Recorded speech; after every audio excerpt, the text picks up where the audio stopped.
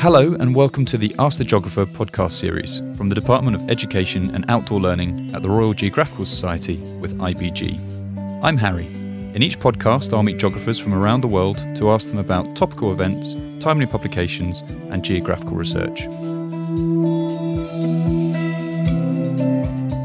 By value, oil is still the largest traded commodity in the world by some margin. Whilst we're still in a phase of decarbonisation that's likely to accelerate, it's still important to understand the history of oil in the UK and how the economic landscape is changing.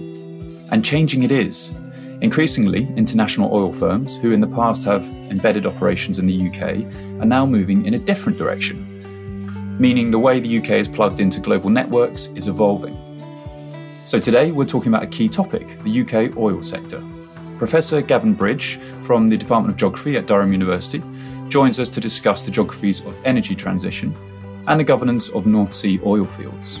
His current research is in the fraying ties between big oil and the UK, with a particular focus on the oil industry assets across the country, the decoupling of some networks, and the durability of relationships in the sector. Thank you for joining us today, Gavin. Hi, Harry. Good to be here. Thanks for having me. Can we start just by outlining what research you do?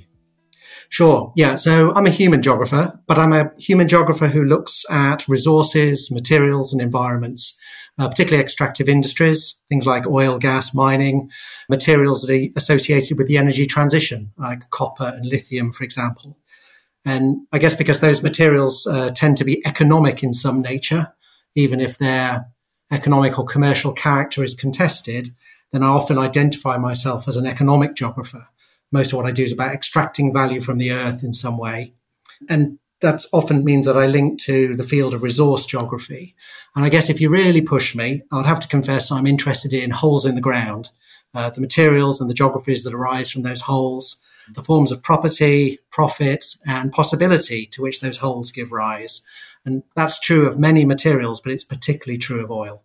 And is oil our number one material in the UK?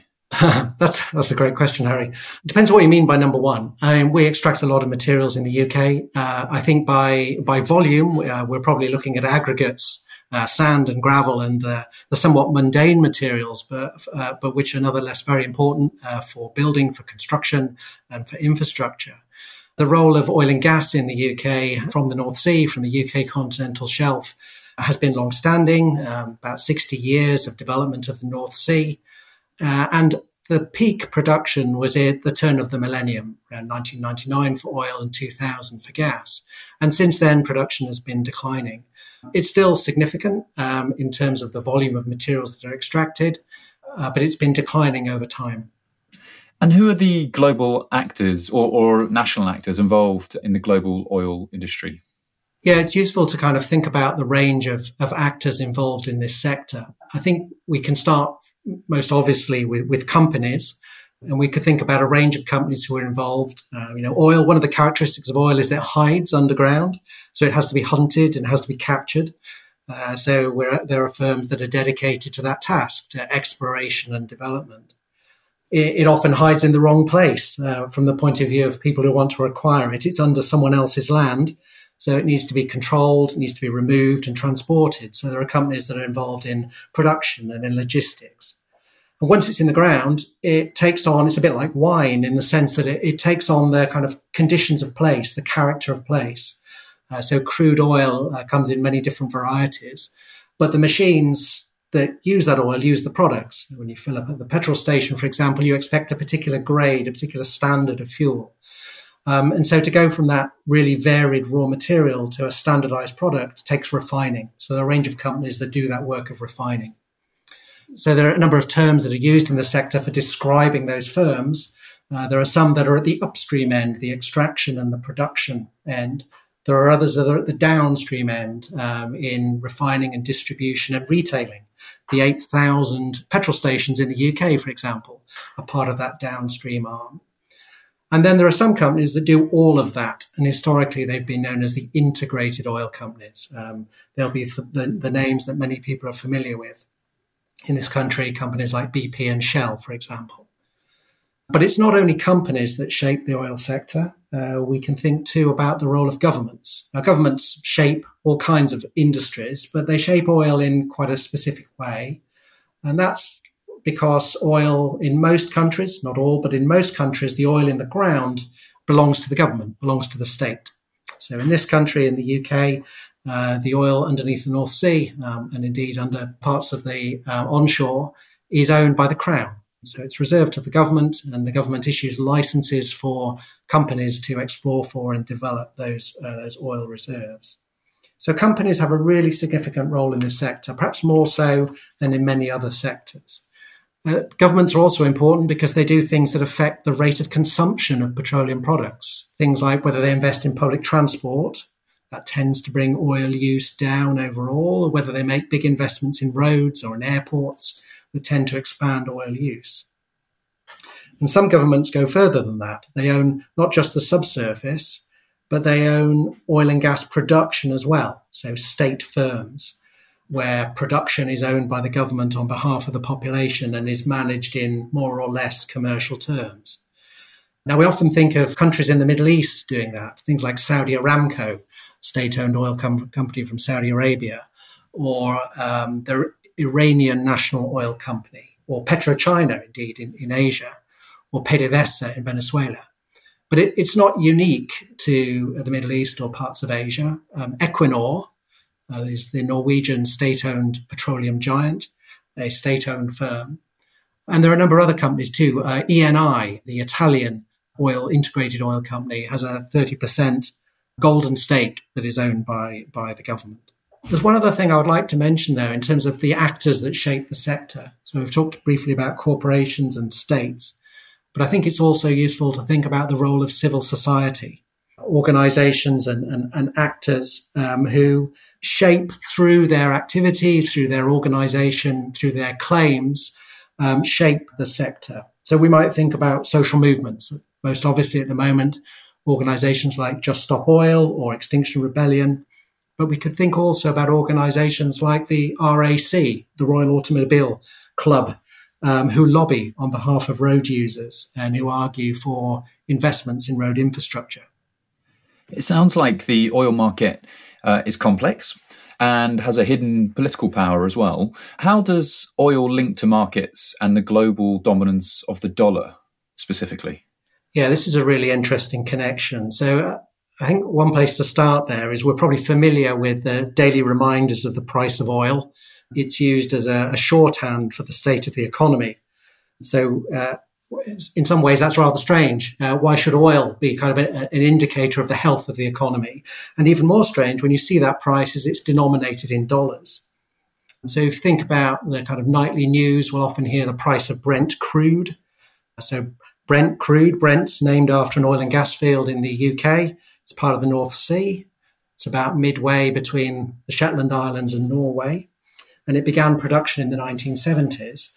But Brent crude, even though it's extracted from the UK, is priced in dollars, not in pounds. And so today a barrel of Brent crude is worth, about $72 a barrel, something like that. And the reason for that being priced in dollars is that oil is bought and sold in international markets.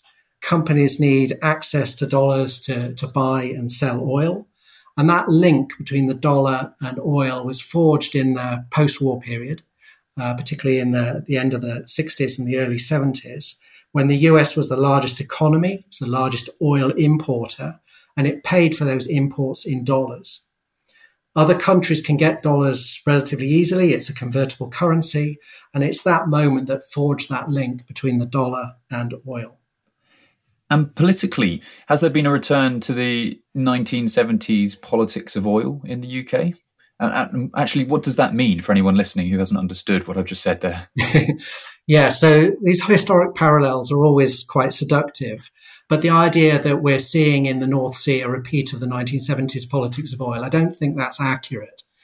So what people tend to be picking up there is a couple of things. So if we think about the current positioning that the Labour government is taking towards the North Sea and its proposals for what it's calling Great British Energy, a state-owned firm to invest in renewables.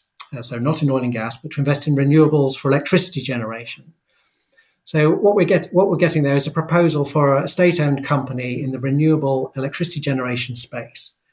So the idea that state-owned firms should generate electricity is widely practiced elsewhere in Europe. Indeed, much of the UK's electricity generation is owned by European state-owned firms. So EDF, Électricité de France, which owns most of the nuclear fleet in the UK, or if we think about Equinor, state-owned company from Norway, owns a bunch of wind farms in the North Sea, or Vattenfall from Sweden owns onshore wind farms in Wales. So the idea of state-owned firms operating electricity generating infrastructure in the UK is not an unusual one. The unusual thing is the idea that the UK government should be one of those state firms, because that hasn't been the way over the last 20, 30 years that the electricity sector has operated in the UK. But in terms of oil and gas, we're not seeing an equivalent call to set up a state firm. In the 1970s, there was a short-lived British national oil company, BNOC, that was formed in 1975 and then was sold off in the early 80s as part of the privatisation. But I think the sense that there's an echo of the 1970s around the North Sea, there is something there, and I would style it like this, that what's going on is a repoliticisation of oil and gas and the offshore. A sense that what happens offshore is important. It's where new relations, where new futures are being worked out. And I think that's true in a couple of ways, both in the somewhat obvious sense that the North Sea has become a multi-energy space, not just oil and gas, but wind, hydrogen production, CCS, so carbon capture and storage. But secondly, of course, what's at stake in the context of a climate emergency, the need to kind of shift direction, to forge a new set of relationships around energy. And much of that sense of the need to shift, the need to make that change is being fought out, is being grappled with in the context of offshore oil and gas. So Labour's proposal, if it came into government, to bring an end to new licensing for oil and gas, and the reaction that's provoked is an example of that. But so too is the work of organisations like Just Stop Oil or Art Not Oil or Uplift to connect the North Sea to a range of other spaces in the UK.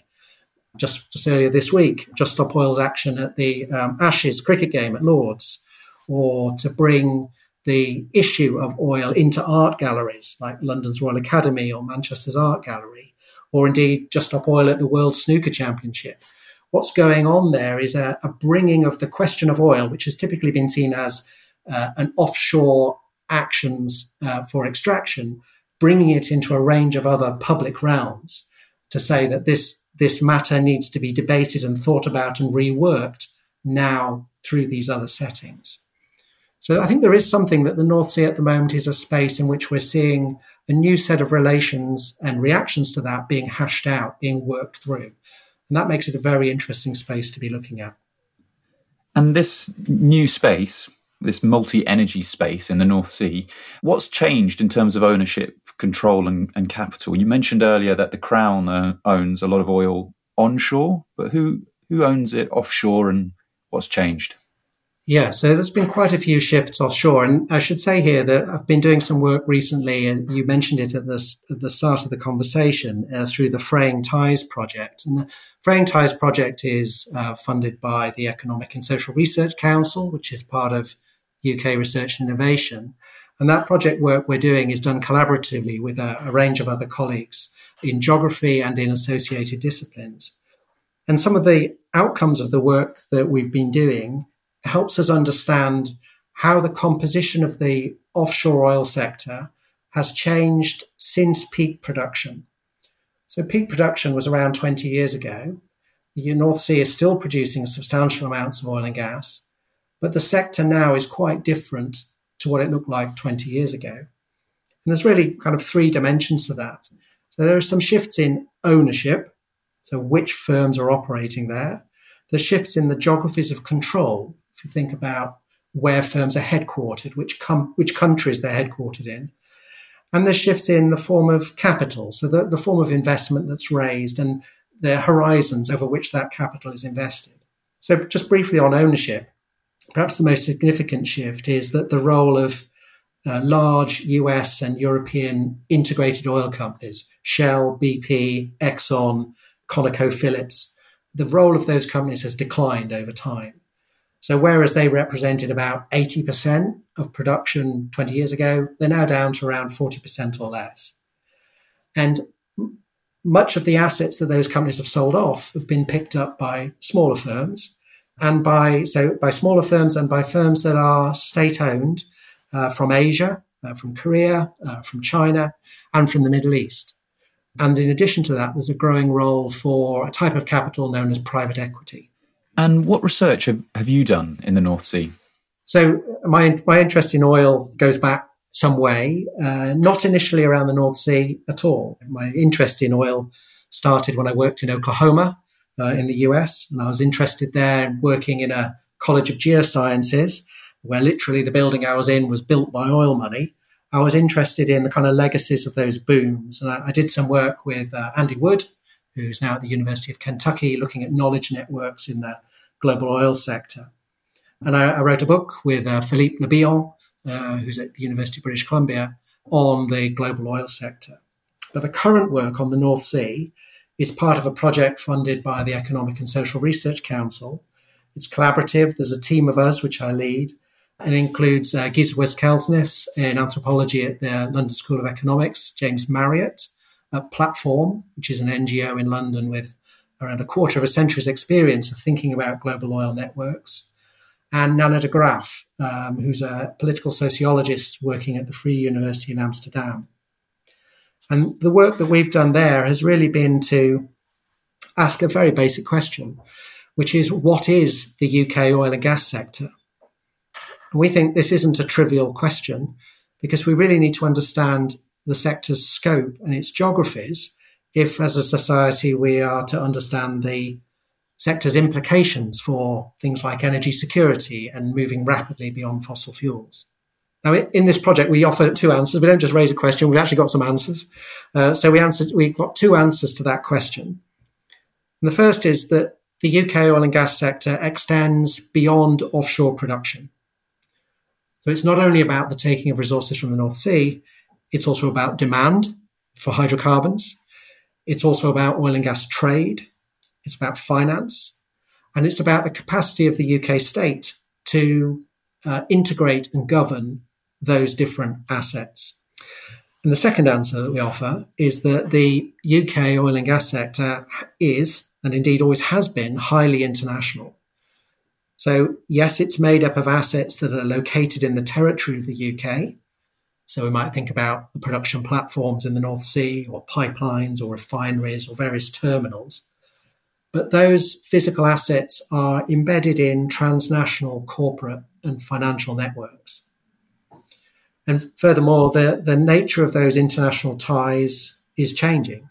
As you mentioned at the start of the conversation, international firms that have very deep roots in the UK are shedding some of those assets that have been really significant for them over time. They're selling refineries, they're exiting or reprofiling their offshore production. But the really interesting thing is this isn't a simple story of decline and exit, because as those large firms reprofile their assets and sell, a number of other firms who don't have that range or depth of ties are coming into the UK looking for resources, looking for finance, looking for new markets. And we see this not just in the offshore space of the North Sea, but across refining as well. And why is it important to map the regional dimensions of the industry, i.e. the infrastructure at Milford Haven and on the Humber?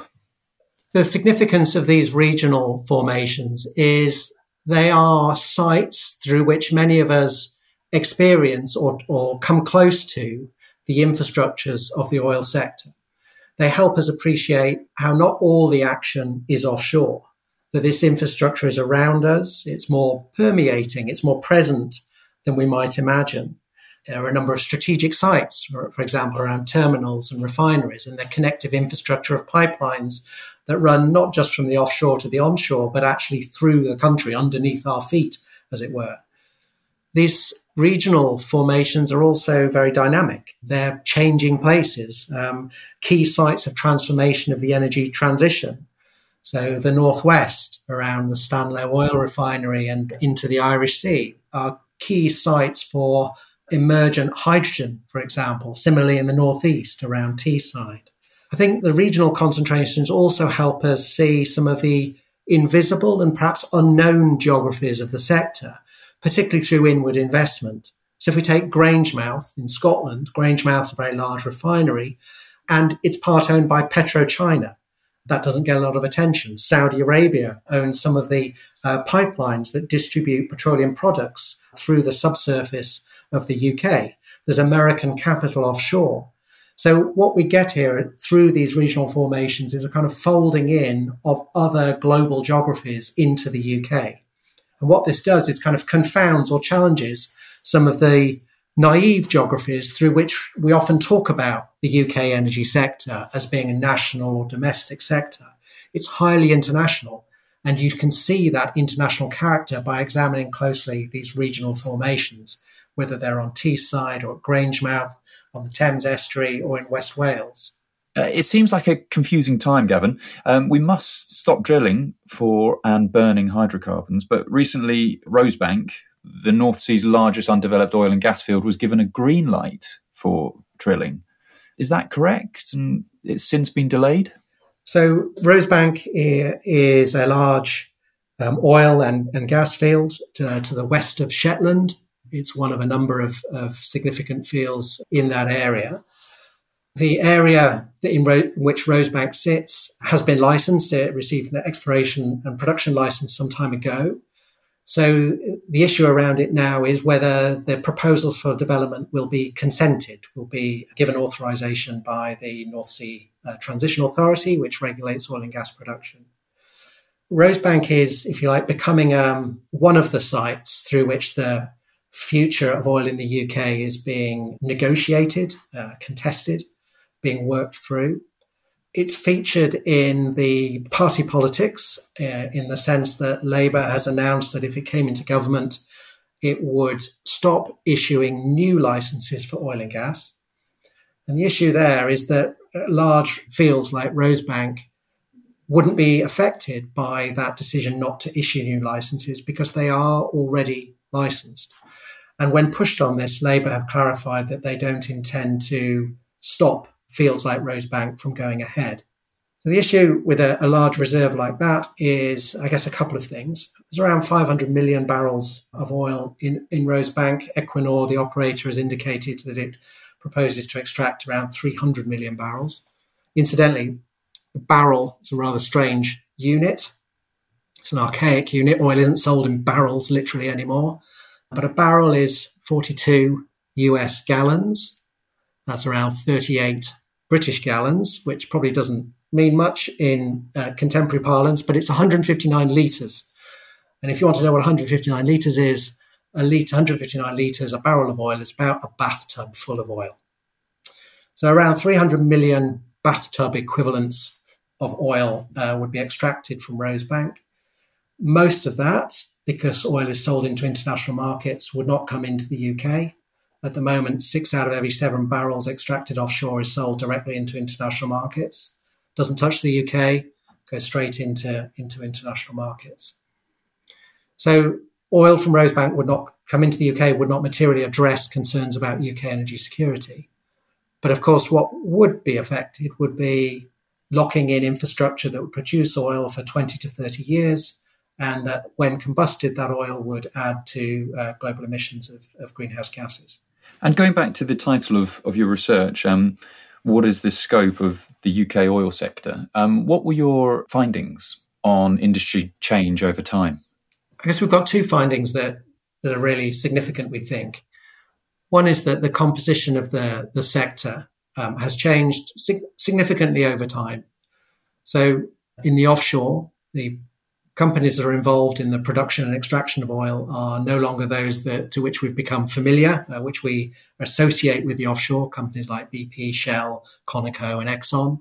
But there are a range of companies who are less familiar, who tend to be smaller, or who are integrated into a range of different international political and economic networks. Some of those are state firms headquartered in Asia and the Middle East.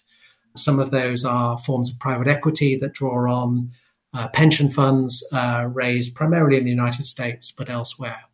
So the sort of companies operating in the UK has changed materially. And we see that not just in the offshore, but also in the refinery sector too. And lastly, what type of energy future are we headed towards in the UK, bearing all this in mind, that there's a change in ownership and a transition towards low carbon energy in the future? Yeah, I mean, the question of energy futures is a very live one at the moment. The Climate Change Committee, the independent body that advises the UK government, produces a series of progress reports, and their most recent one stresses the urgency of action and contrasts that with a kind of lack of urgency in current policy, that it's insufficient to meet the government's own legally binding targets for decarbonisation. So the question of energy futures and where we're headed is a very live one, and a sense that we're off track to meet the stated destination of decarbonising the energy sector. There are a number of aspects to that are worth focusing on. I think one is that a lot of attention has been focused on supply, on the supply side of electricity generation, or in this case, offshore oil and gas. But actually increasing energies and efforts and sustained attention needs to be paid to demand, to questions of energy efficiency, to things like insulation, for example, and demand reduction. That's been an area that has not been front and centre in the policy space for a while. There's a couple of other things we might say. One is that at the moment, the model of energy futures is in some ways very similar to the past. So obviously not in terms of technology. So it's very easy to see there have been significant developments like the build-up of offshore wind, and you look at the scale of the wind investment pipeline. But these on their own are not enough. The similarity, as I think, is that the model here is one of attracting international capital into the UK, large firms in particular. And the reason it looks like that is the problem has been framed primarily as one of an investment problem. So we've designed policy regimes that their primary focus is to attract investment, and which is actually quite agnostic about where that investment comes from. And what's also going on is we're seeing that model being challenged in various quarters. So calls for energy democracy or for energy justice, those calls, those claims, what they do is they carry with them a range of alternative models. So, for example, city-scale and municipal-scale solutions, particularly for energy efficiency, around municipal networks for electricity or for housing insulation or for gas distribution. Or we're seeing the continued devolution to the regions also offer some other interesting possibilities. So I think the energy future is not only about rolling out renewables and about winding down fossil fuels. It's also about who owns the energy system and about the social and economic and political formations to which that energy system gives rise. Thank you very much for joining us today, Gavin. And as you said at the start, a lot of this is to do with the 3 Ps of property, profit, and future possibilities. Thanks, Harry. Thanks for listening. If you like this podcast, please subscribe to the Ask the Geographer podcast series on iTunes and SoundCloud.com. Be inspired and stay informed with the Society's wide range of resources, many of which are free. School membership unlocks access to other excellent resources, including online lectures, and many other tailor-made benefits for teachers and students. Access our resources at www.rgs.org/schools.